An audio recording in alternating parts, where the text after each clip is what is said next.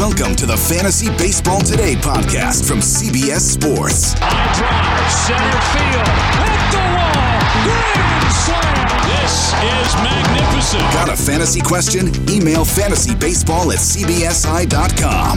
Get ready to win your league. Where fantasy becomes reality. Now here's Frank, Scott, Chris, and Adam. Welcome everybody to Fantasy Baseball Today on a Thursday, June 18th. Frank Stanfill alongside Scott White and Chris Towers.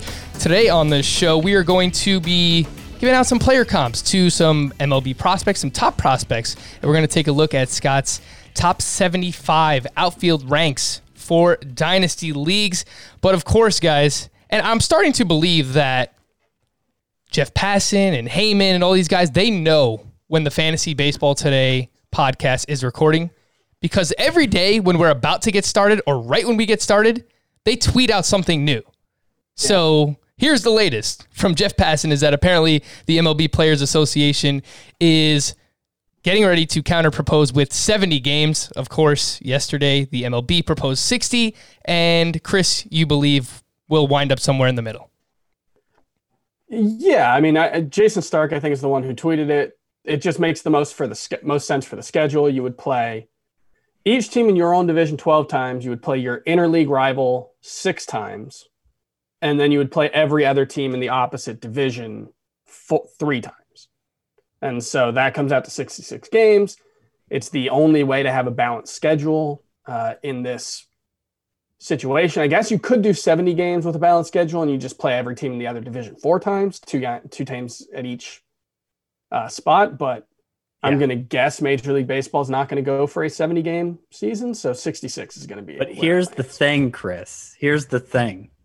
Get him, Scott. If one side, if the players propose 70 and the owners propose 60, settling at 66 would mean the players win.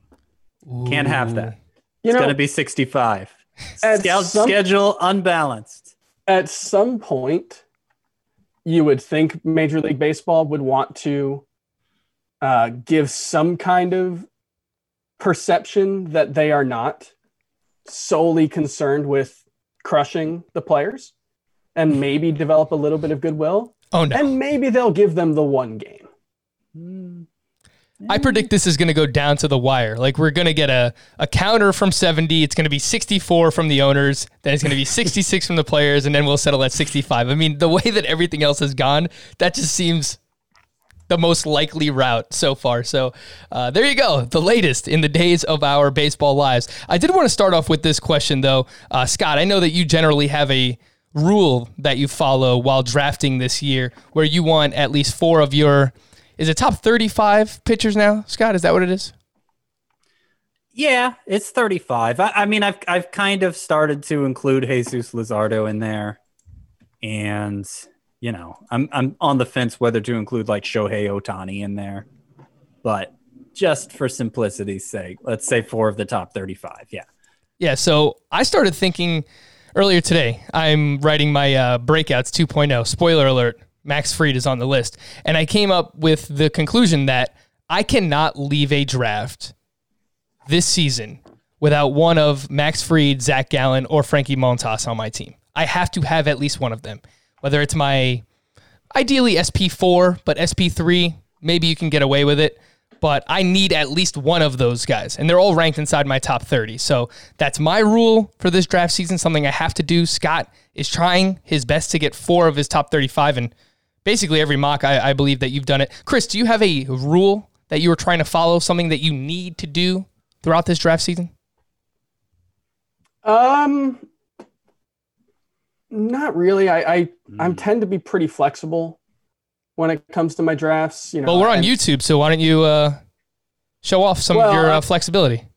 Physically, I wouldn't say I'm particularly flexible, but you know, mentally, I can do a lot of mental gymnastics, really. And no, for me, it's remember Heath Snips. Yes. No intentional. I wasn't around for Heath Snips. Strategy. That is my rule. Remember, always think about Heath Snips. No intentional positional strategy, which is basically especially when it comes to hitting, like there's no positional scarcity is dead, except for catcher and a little bit second base. But really, it's like nowhere near where it used to be, even at second base. So, at this point, I don't care what positions I'm filling out. If I have 3 shortstops in a roto league, then I have 3 shortstops in a roto league and a shortstop in my utility. Like, that's fine.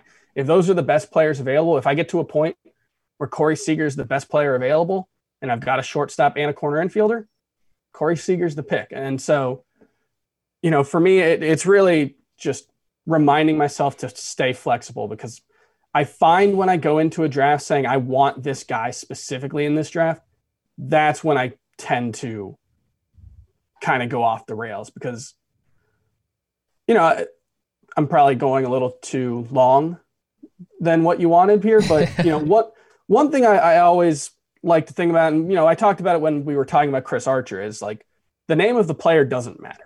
And so when you go into a league, and I'm not criticizing your strategy because I really like Zach Allen and Jesus Luzardo and I want them, but when you say like, I want that player, you can end up overpaying for that player when there's another player with a very similar profile who will go later. And so that's always, in any fantasy draft that I do, it's flexibility.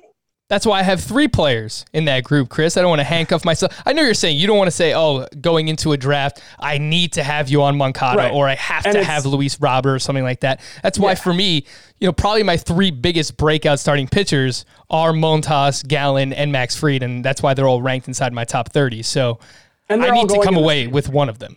They're being drafted relatively in the same range. Yeah. So, what you can do is when the first one goes off the board, maybe you don't want to, you probably shouldn't be the first person to draft one of those 3. But once the first one goes off the board, that's when in your head you say the next pick's going to be one of those 2. That way you can kind of hopefully guarantee you'll get at least one of them like you want without having to pay a premium necessarily.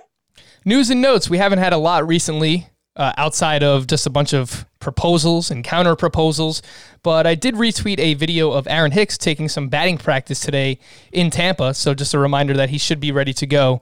And we talked about him a couple of weeks ago, maybe a month ago now at this point. Any interest just across the board in Aaron Hicks, guys? That's going to be... just kind of ruins things, doesn't it?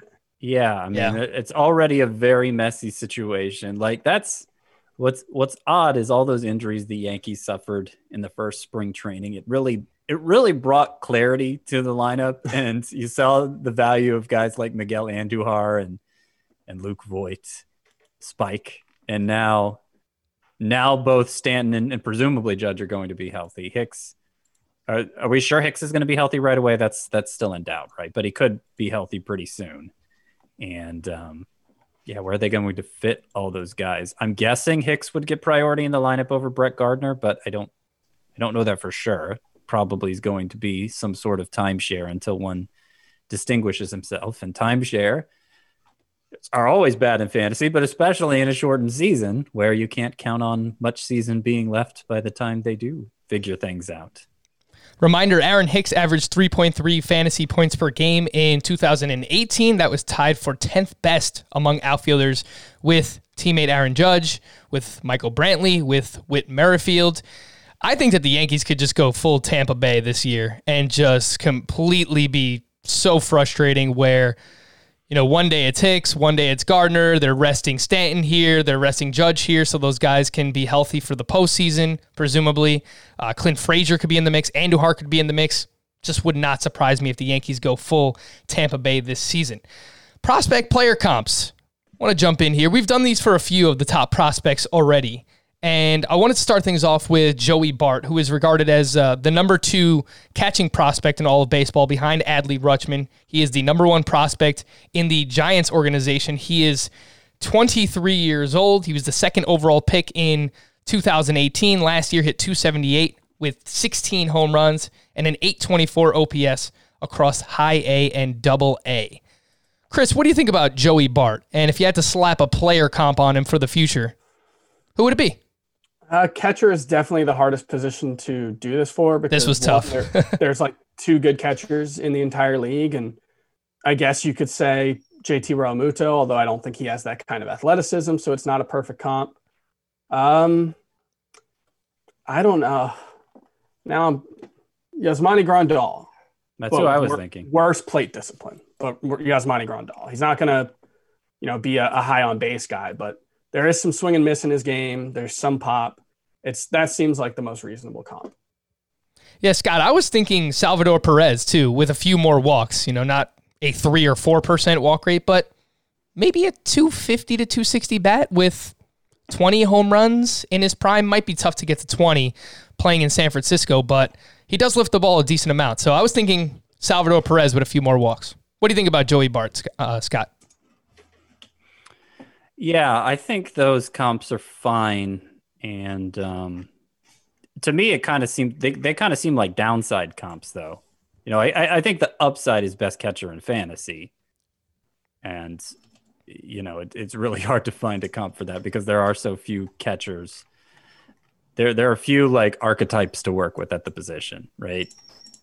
But yeah, I think he has that kind of upside. I think power is going to be his best tool.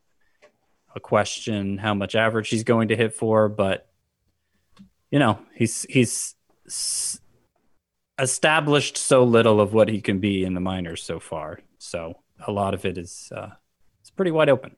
Here's a comp that's not necessarily like a player comp, but it's a situational comp that could kind of hinder him. All right. It could be like a Carson Kelly, because Buster Posey is under contract for 3 more years. Brandon Belt is under contract for another year after 2020. So it's not necessarily a sure thing that they can just move Buster Posey to first base all the time. And there's also the possibility that Buster Posey does have a bounce back season now that he's, got a full off season plus to rest when, he didn't in 2019 because he was coming off that hip surgery. So, if Buster Posey does have a resurgence, then we could be looking at a situation where Joey Bart, has to wait for a couple of years, which, catchers take a long time to develop anyway, so it's not the worst thing. But there's at least a chance we don't really see much of him in 2020. Well, he'll probably be on the roster if it's expanded, but yeah, already 23 years old, so I don't know, how much longer he is going to be down there. But you're right, they do take longer to develop. Trade away Brandon Belt. Come on, man, get rid of Brandon Belt.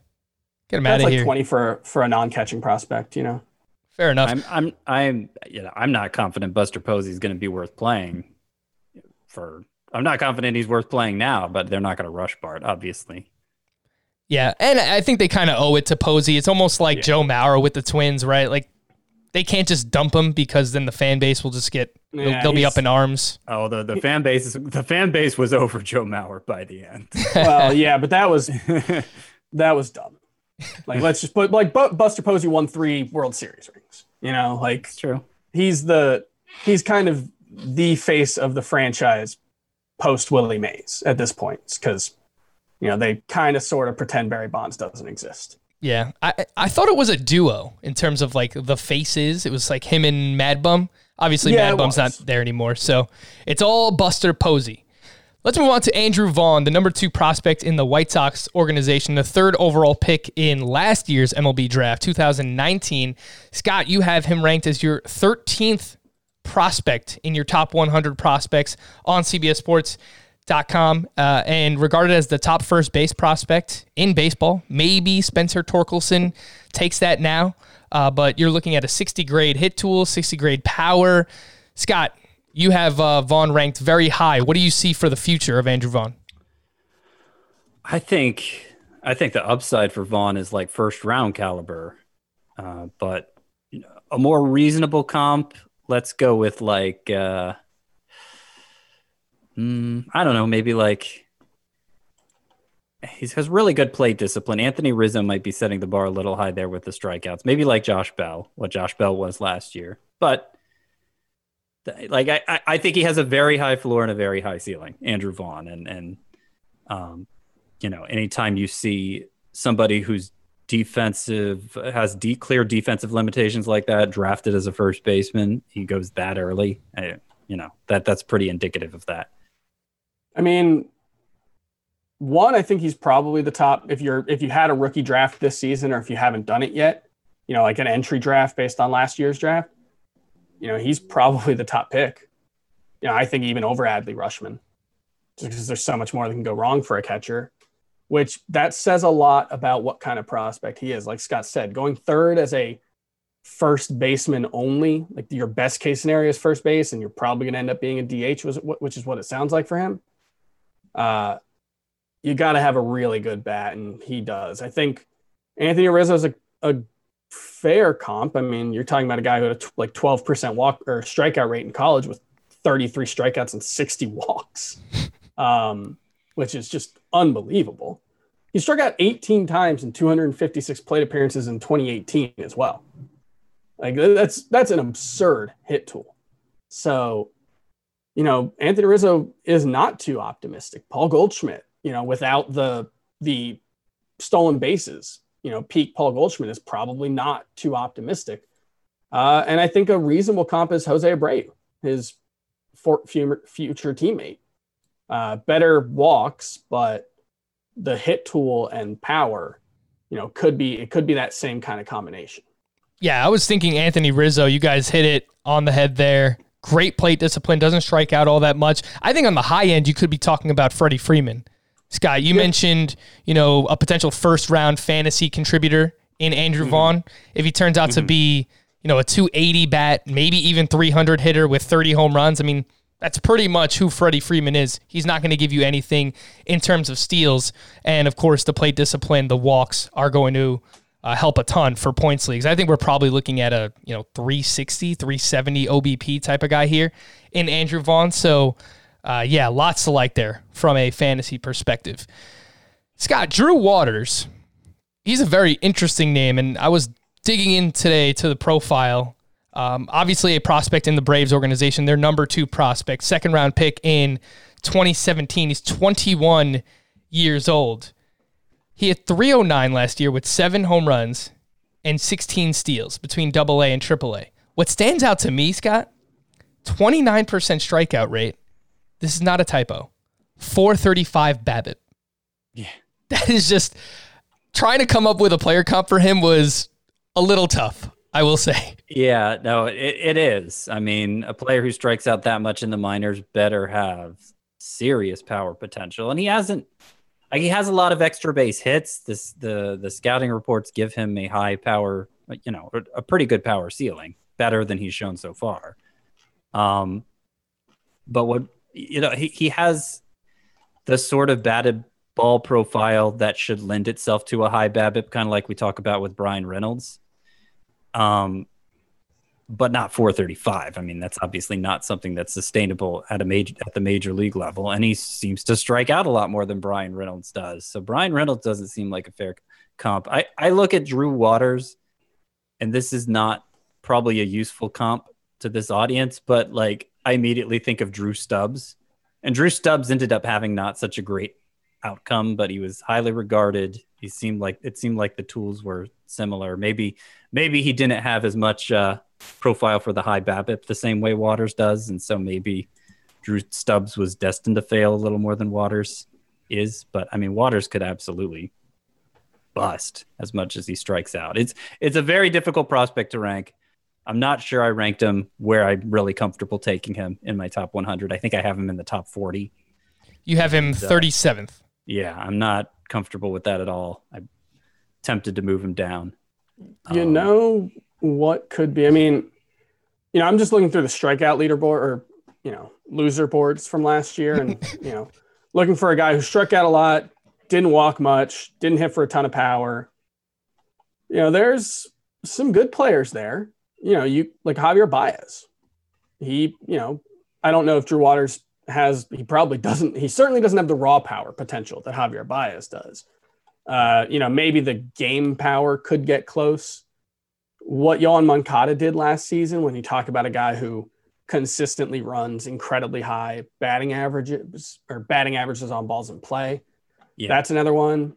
I do think those are if you're talking best case scenario comps, that's probably what you're looking out for Waters. It seems like a very wide range of outcomes for him. And I'd be on the more pessimistic side of those outcomes because strikeout rate is like the number one thing I care about from a minor leaguer, and his is terrible. So yeah, especially because he just doesn't have the over the fence power yet.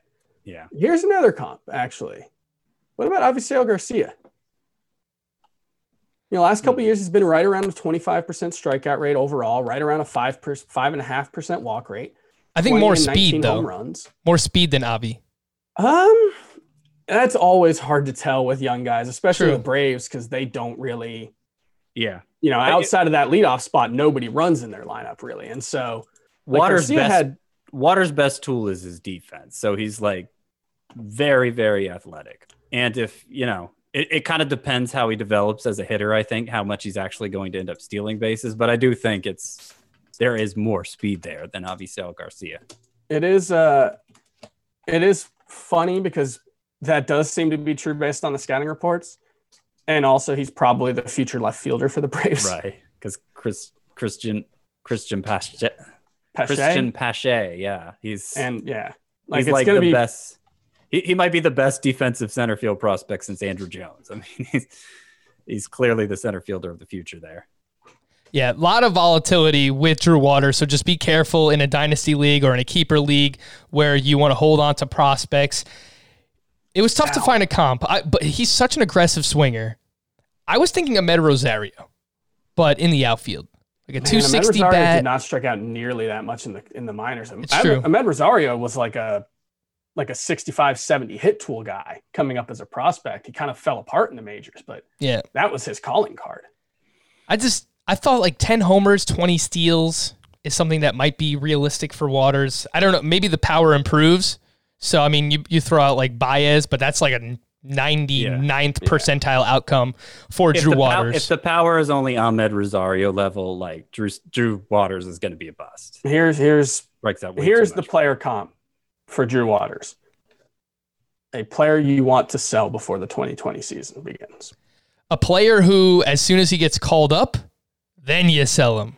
I mean, I could see like this is a guy who's minor league scouting reports, I guess would be the best way to put it, far outstrip what he's actually done as a hitter. And maybe he becomes that Francisco Lindor type of guy. He is very young. I will give him that. He reached AAA as a 20-year-old. He has a lot going for him. He was I think the second youngest player in his draft. But yeah, that's just one that I could see the shine rubbing off very quickly. Let's move over to some pitchers. Matt Manning. Everyone talks about Casey Mize. Matt Manning is the number 2 prospect in the Tigers organization. First round pick back in 2016. He is 22 years old, 6'6", big righty on the mound, has a plus fastball and a plus curveball. The changeup has become, I would say, an adequate pitch based on everything that I've read about him. Chris, we'll start off with you this time. What do you think about Matt Manning, what he's done so far? Has he been a little bit overshadowed by Casey Mize? Yeah, I actually don't really love Casey Mize from, what I've read. It seems like the strikeouts should be there and they aren't. The arm troubles are really troubling for Casey Mize. So I think you could make a case for Matt Manning as the best pitching prospect in the Tigers organization. I think you could make a case for Tariq Skubal. Skubal? I don't know how to pronounce that. Skubal. Sorry. I think you can make a case for all of them. If you want a major league comp, which is the thing that we're doing here, gosh, I mean, it's a good profile. 10 strikeouts per 9 last year, 10.6 walks, 0.5 home runs. He's done a really good job limiting hits and home runs. So what was that walk rate? 2.6 per 9 last year, 3.9 the year before. Okay. So big step forward, did sacrifice some strikeouts in the process. It actually looks a lot like Jose Barrios in the minors. Barrios had more consistent control, but what Manning did last season in particular looks a lot like what Jose Barrios did. You would hope that he would be more of a strikeout guy than Barrios, but then when you look at the actual, pitches that he throws, it's a good but not elite velocity fastball, a good breaking ball. His is more, I think, of a 12-6 curve than that big slurvy thing that Jose Barrios throws. And then he's got that changeup that's a work in progress. So, in terms of that, limiting hard contact, that could be – it actually – what he did last year is almost a dead ringer for Jose Barrios' entire minor league career. That's not bad. I really like that Barrios call. Scott, what I was thinking was Zach Wheeler, except like if Zach Wheeler were actually good. Like 2018 Zach Wheeler. Yeah, I think that's more along the profile I was thinking too. He might have control problems. He should be a pretty good ground ball pitcher.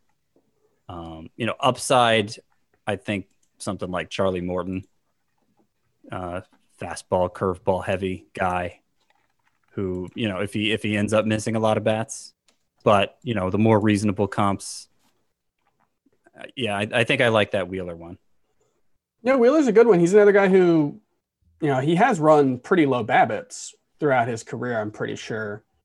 Right around a strikeout per inning. He kind of like 1-2. Oh, BABIP. Sorry. I was thinking whip. Sorry.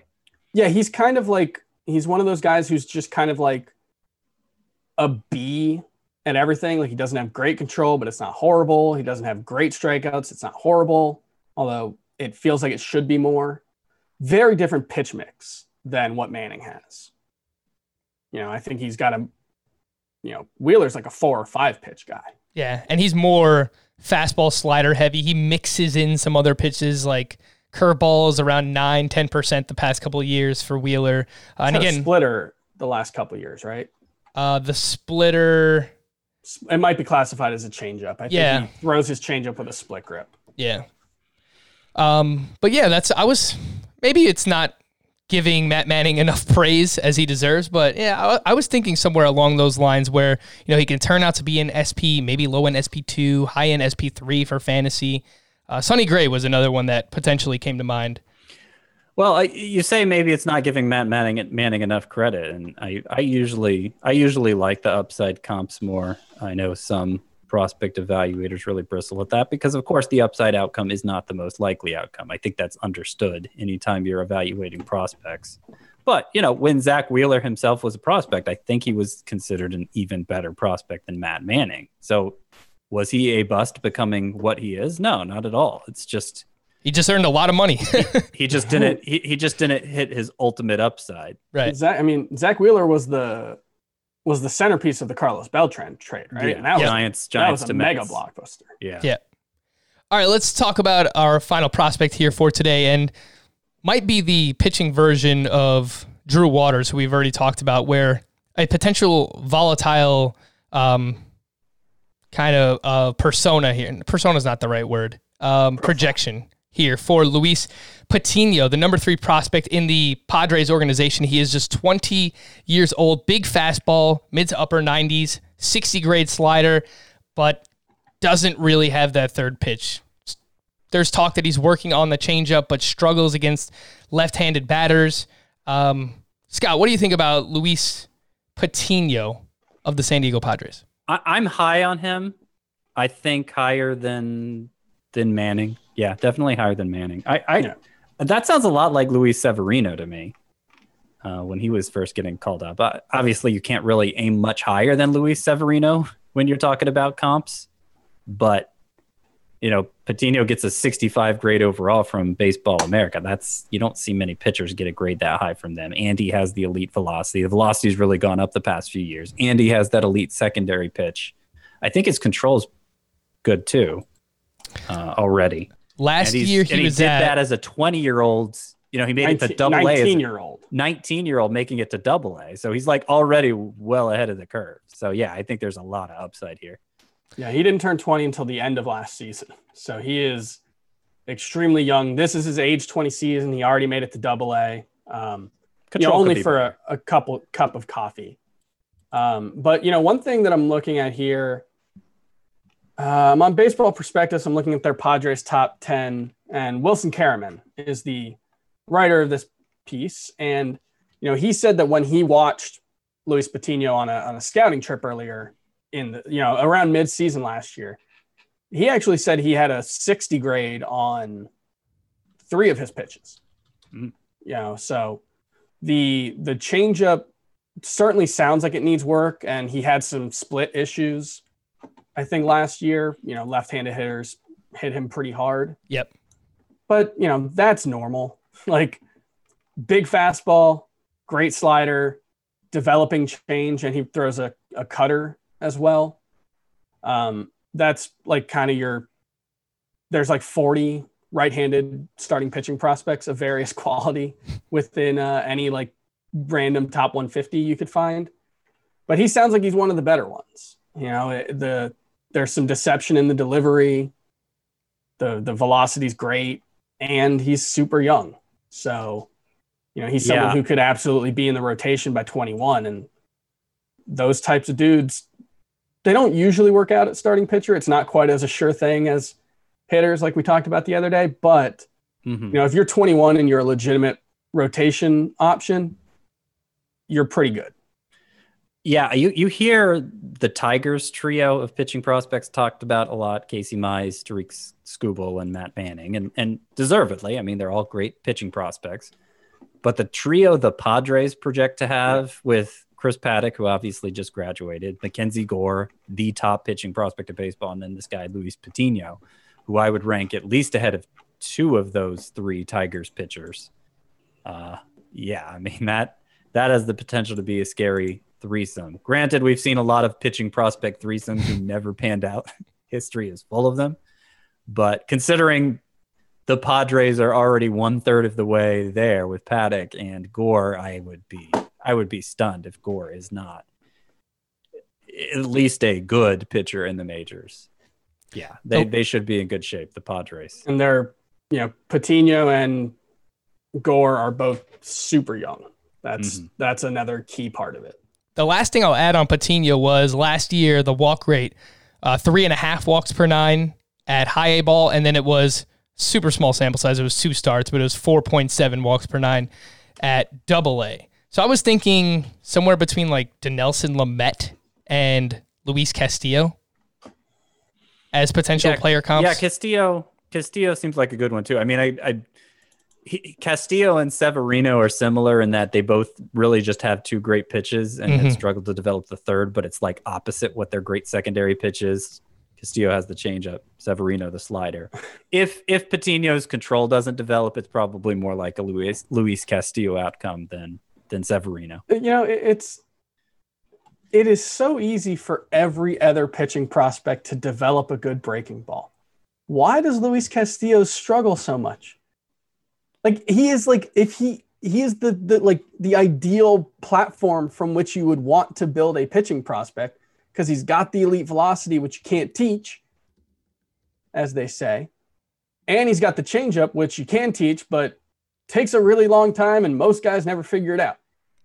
It's just like mind-boggling. And it is boggles the mind. A nasty changeup. Maybe the best in baseball right now from Luis Castillo. His slider's not terrible, Chris. It's like adequate, It's Chris Paddock is kind of the actual version of that. Right. Because he's also got that incredible changeup. He doesn't have the elite fastball velocity, but it's a good pitch because it's deceptive. But yeah, it's like, come on, guys. Come on, guys. Just like that. Make your fingers work. Do this thing, something like that. All right, that's for those of you watching. Yeah, if you're watching that, that's what you get. Apparently you get pitch grips now from Chris Towers here on the Fantasy Baseball Today YouTube channel. Something I didn't know he was capable of, but you find something new every day. I'm going to take a quick break. First, just want to remind everyone to join our Facebook Fantasy Baseball Today Facebook group. Fun conversations. There are leagues that you can join, hopefully, eventually, when we have a baseball season. We interact with you guys.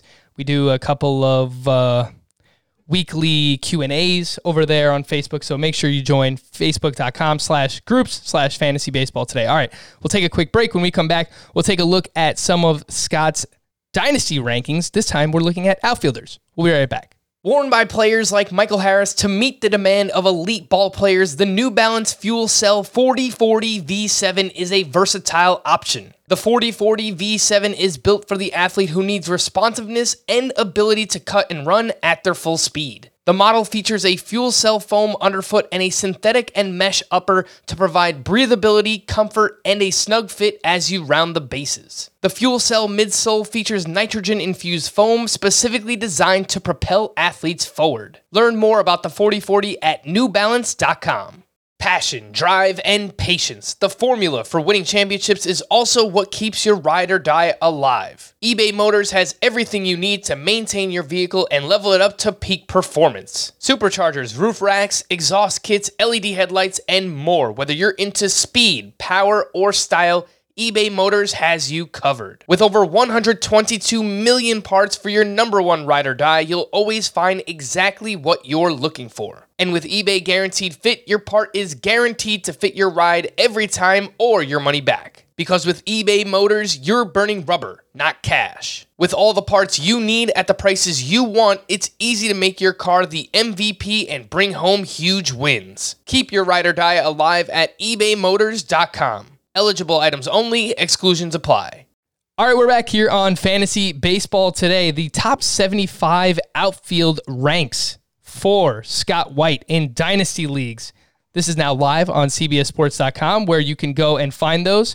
And we had a conversation yesterday about starting pitchers in Dynasty Leagues and basically how Scott ranked them. He used this system of present value, future value, and confidence. He ranked them based on a 1 through 5 point system. He did the same thing for his outfield ranks. And before I really want to focus on the top 20, and you can see all the top 75 again at CBSSports.com, I noticed Kyle Tucker is outside the top 20 at 23. So what ultimately went into that decision, Scott? Because I know we talk a lot about Kyle Tucker here on the show, and we're excited about him in Dynasty Leagues. Is it just because you're kind of uncertain about what he's going to provide this season in the present? Yeah, he only gets a 2 for present value. It couldn't, if I was more confident in the playing time, it'd be a 3, and that would move him up several spots. There are a lot of, 23rd, that's compared to where he's going in redraft leagues. It's a pretty nice move up the list. And, the outfielders ahead of him are pretty good. The one, if I may take exception to myself, the one I'm questioning is Jo Adell ahead of Kyle Tucker. And I'm not sure I feel great about that. And part of it is just because I think if you're starting a draft right now in a dynasty league, it's that whole playing to the result thing that I do. You're probably going to have to draft Jo Adell ahead of Kyle Tucker. So if you want them both, like this, I feel like this is how I need to rank them. But, if you were to examine my heart, I would probably rather have Kyle Tucker than Jo Adell. Well, you've got this number system. You just got to trust it, Scott. A 4 confidence for Jo Adell. That's too high, man. Well, the confidence is, it's easier to get a higher confidence rating when one of the present or future values is 1, right? So I give Jo Adell only a 1 for present value. So I can have more confidence in that than I can a 2 for Kyle Tucker present value. But yeah, no, you're right. I could easily knock Jo Adell confidence level down to 3, and then he's behind Kyle Tucker. I really like Jo Adell. I'm really excited about him. I think he's going to be very good. There is just a teeny tiny bit of, and more than a teeny tiny bit of, Byron Buxton in his minor league track record so far. Yeah. Scouting reports are incredible. They could not be more glowing. Production, a little more in the very good range than the incredible range. Some injury concerns. Obviously, last year was sort of a freak thing, but that was a serious injury that he suffered. I think it was both a hamstring and ankle injury. Suffered while running the bases. Doesn't run as much as you would hope. Strikes out a little bit more than you would hope. Yeah, that's one where, I do look at Jo Adell, and as much as I do like him, I think I would rather have Kyle Tucker. I hear you. I think I agree. And I don't feel good about the 4 confidence I give him. I don't feel good when we do shortstops. I've given Wander Franco a 5 confidence. I don't feel good about giving any prospect a 5. And I guess that is that's me cheating. It's me cheating. It's me cheating. Like, for the most part, adding these three numbers together and then ranking players according to that works. But for really, really high-end prospects who aren't contributing this year, having a 1 in the present value column, which I have to give them if they're not going to play this year, that lowers their cumulative score, dropping them to a point in the rankings where I think is too low. So I have to cheat by giving them a higher confidence rating. I'll admit that's exactly what I'm doing, but I have to be able to stand by my rankings. You got to pull a pitchfork and just go with the absurdly, I don't know if you guys know, Pitchfork is a music criticism site that is famous for its reviews, which are on a 10-point scale with decimals, which is absurdly prissy, I guess. Like, there's no way you could actually ever say this album's a 9.9, but that one's a 9.7. It's a totally absurd concept, and that's why they do it. You just got to go with that, man. You just got to go with a scale 1 to 10 with decimals, and that way you can just actually just rank them and then retrofit it afterwards. I know. It's imperfect, but I like it. It's fun. I like it too. Let's look at these top 20 outfielder ranks, starting at number 20 and working our way up towards number 1. At 20, you have Victor Robles. You mentioned Joe Adell. 19, JD Martinez, Shohei Ohtani. Why is Shohei Ohtani in the outfield? I just realized, Scott. I put for the DH only players, since I'm not going to have like a DH only. Okay. Column, just to give people an idea. I put them at the position where they're most likely to gain eligibility. Realistically, Ohtani's never going to be eligible anywhere but DH. But, in a pinch, that's where they'd play him, is the outfield. Fair enough. Joey Gallo at 16, Chris Bryant at 15, George Springer 14, Luis Robert at 13, Eloy Jimenez, and then Ketel Marte at 11. Chris, I want to ask you this. They're back-to-back. They play on the same team. Who would you rather have in a dynasty league between Eloy Jimenez and Luis Robert? Man, that's a tough one. Struggle. Well, because you're kind of putting two different things that I care a lot about, which is Eloy Jimenez has actually done it at the major league level to at least a certain extent. Luis Robert never has. He's only really had one season where he's performed at the level where we would think he's a top prospect, but his skill set is so much more interesting for fantasy. So I think I go with Eloy Jimenez over Luis Robert, but begrudgingly. Yeah, I really struggle with it. And I also I look at them at 12 and 13, that also feels wrong, but I can't necessarily look at the guys below them and say that it's super wrong. But then I think Kyle Tucker versus Luis Robert, it's really close in my head too. So I'm all over the place. I don't know what to do. I'm glad I don't have to do rankings. That's the best part of my job, is I never have to actually rank things. Just nitpick. Yeah, you just get to criticize them. Yeah, it's great. It's the best job. No, it's something that when I did rankings, I really struggled with, is this transitive property thing where I might like player 1 more than player 2, but then I like player 2 more than player 3, but then I like player 3 more than player 1. It's just it shouldn't make sense, and it doesn't, but it's really hard to actually especially when you're talking about dynasty and especially when you're talking about young guys who we don't actually know. So overall, Kyle Tucker should be 11th. The mathematician, statistician that Chris Towers is. I don't know what other fantasy baseball podcasts you're going to hear the transitive property talked about, but there you go. That's what Chris Towers brings to the table. Scott, you have Eloy and Robert both as a 3 in present value, a 5 in future value, and a 3 in confidence. So they have the same rating across the board. Mm-hmm. Who would you actually prefer if you were on the clock? Eloy Jimenez. Yeah. If we were to chop up that confidence ranking, Robert would be more like a 2.5 and Eloy Jimenez like a true 3. So that would be, that would be why I prefer Jimenez. But it's close. It's close in my redraft rankings too. I know I'm particularly low on Jimenez, which is what makes them close, but they're only a few spots apart there in my outfield rankings. All right, so let's take a look at the top 10 here. You have Austin Meadows, Spoke a lot about him yesterday. Bryce Harper at number 9. Aaron Judge, 8. Yordan Alvarez, for the same reason we mentioned Ohtani, he's number 7. Then Mookie Betts, Christian Yelich, Mike Trout, Cody Bellinger, Juan Soto, and Ronald Acuna. And I will point out that 1 through 6 on this list, from Acuna through Betts, everybody has 5s across the board. And rightfully so. It's really hard to argue that. And Scott, I love the fact that you put Juan Soto second. I know, some people are going to say, oh, well, Trout's still going to be the best player in baseball for the next, whatever it might be, 2, 3, maybe 5 years. Nobody knows for sure. But I mentioned this dynasty startup I did a lot. And I did it recently. I had the second overall pick in a 5x5 OBP, and I took Juan Soto over Mike Trout. So I love the ranking there. Yeah, and this is a recent adjustment I made. The more I thought about it, the more I saw other people doing it. When we've done these dynasty startup mocks, I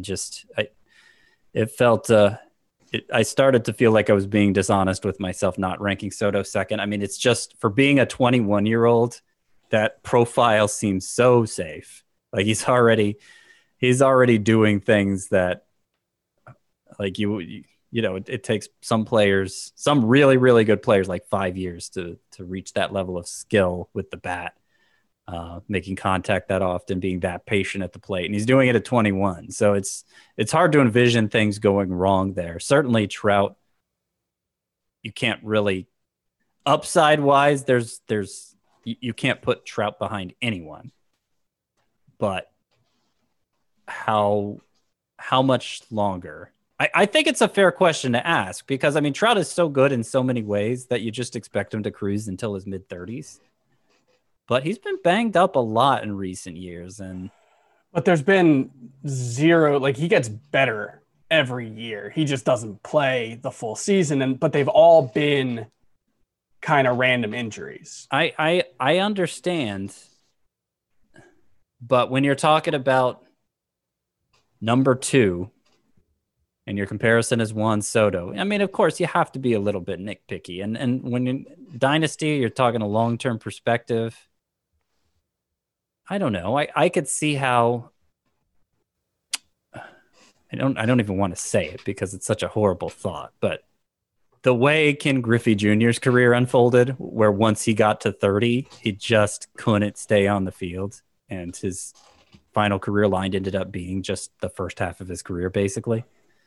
Except for a couple of seasons where he stayed healthy and put up pretty good numbers with the Reds. But I don't know. Trout's been banged up a lot lately, and because he runs so much and he plays a demanding position defensively, I don't know. I could just see how he could have trouble staying healthy in the latter stages of his career.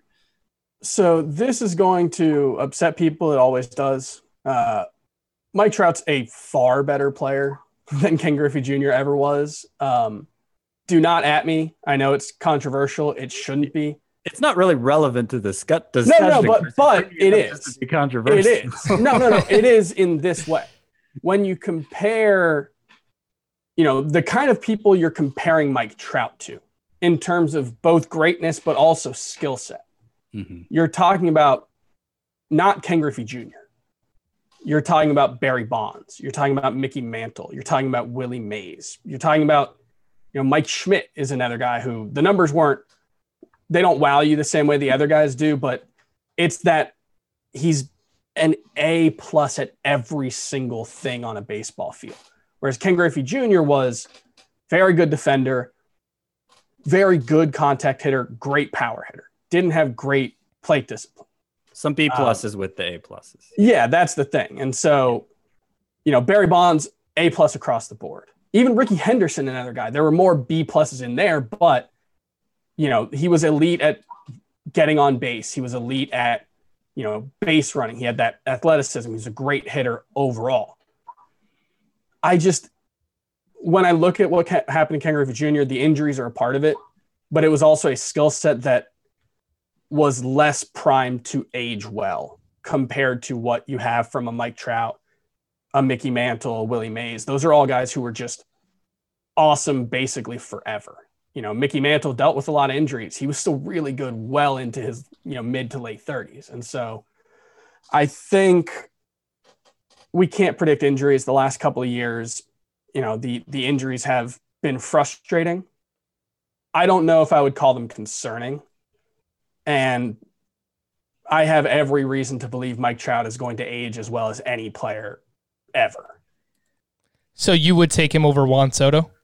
Yeah, and this is another one, kind of like the DeGrom versus Buehler-Flaherty example, where I do think there is a pretty sizable gap between the two of them. Like, Mike Trout was a better roto player, and I don't know if he ranked ahead of him in total head-to-head points. I would guess there was a pretty sizable gap in head-to-head points per game. But in roto, like, he was better than him only playing 136 games. When you do 150 game pace for both of them, he was dramatically better. And so that's where it is, where Juan Soto needs to take, as good as he is, and Frank, you and I are already, Hall of Fame, baby. Hall of Fame bust. Yeah, you and I are already starting to chisel. He needs several steps to reach Mike Trout in present day value. And it's not realistic though either, because Mike Trout's going to go down as one of the, Mike Trout might be the best player in the history of the game. Exactly. So we're asking Juan Soto to get to that level, and it's not realistic. But I can see, from a dynasty perspective, 7 years younger.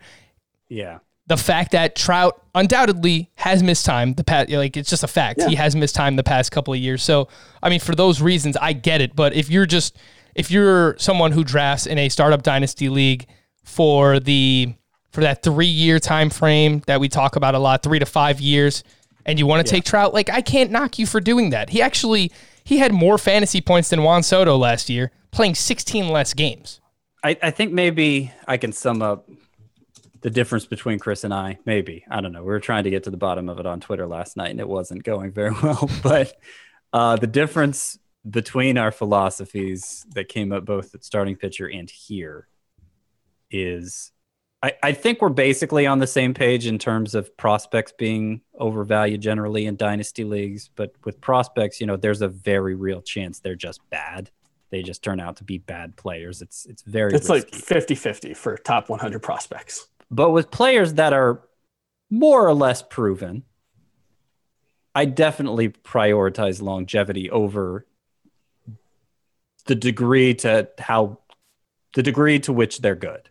I guess if I can trust that they're great already, it doesn't matter as much to me exactly how great they are. I'd rather have the longevity. But there's, particularly at pitchers, there's a lot of times a lack of longevity also speaks to a higher level of provenness. So I get that too. But at hitter, I think there's no reason to doubt how good Juan Soto is going to be. He may not be Mike Trout, but he may be Albert Pujols, Yeah. So for me, it just, I think Mike Trout should probably be a 6 in present value. Juan Soto definitely shouldn't be a 4, but he shouldn't be the same rating as Mike Trout. That makes sense. I know you're saying. And also I'm about as confident that both will be very good for the next 7 years. And 7 years, the Yellowstone caldera may have exploded, and fantasy baseball, isn't really, it's not as popular after that. So, I just think with pitchers, I'm very much a present value is almost all that matters. For hitters, the window of predictability extends out further, especially with Mike Trout. It's a quibble. It's fair. I mean, originally I had him ahead of Soto. You go look at my top 150 dynasty overall, which I originally put together in December, I think. And it'll still show Trout ahead of Soto. Once I'm done with these positional things, I'll go update that. But yeah, no, it's totally fair. You can find the rest of Scott's rankings again over on CBSSports.com. But I want to get to some emails, fantasybaseball@cbsi.com. Continue to send us your emails or leave a 5-star Apple Podcast review and drop a question in there. That's exactly what Gil Cubs 9 did.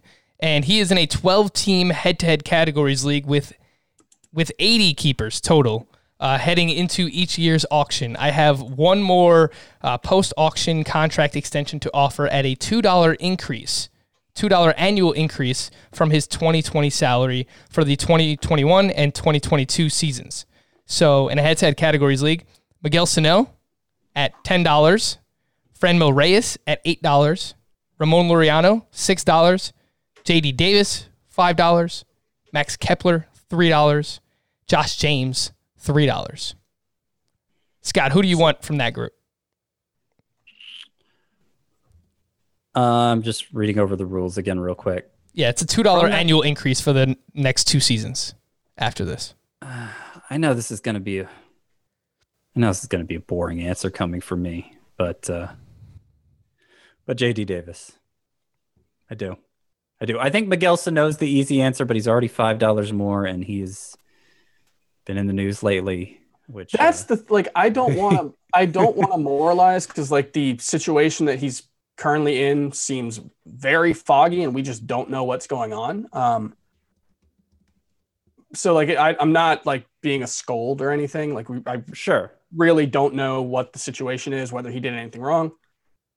He has done stuff in the past. Yeah. So it's an availability thing. It's not me moralizing it. It's just, you know, I could see a point. Yeah. I mean, with his history, you can't count on him always being available to play, I guess is. Yeah. And even without the off the field stuff, he's been injured the past couple of seasons. So you got to factor all of that in. Chris, what do you think here? Oh man, I missed Kepler. Yeah, that's what I was going to ask. You don't have JD Davis ahead of Kepler, right? No, I don't. Kepler's $2 cheaper. I mean, I'm not sure that makes a big difference, but it's, obviously helps if I already have Kepler ranked ahead. Yeah. And Laureano is in the discussion. Frank, you might actually pick Laureano, knowing how you feel about him. Yeah, I do like him quite a bit.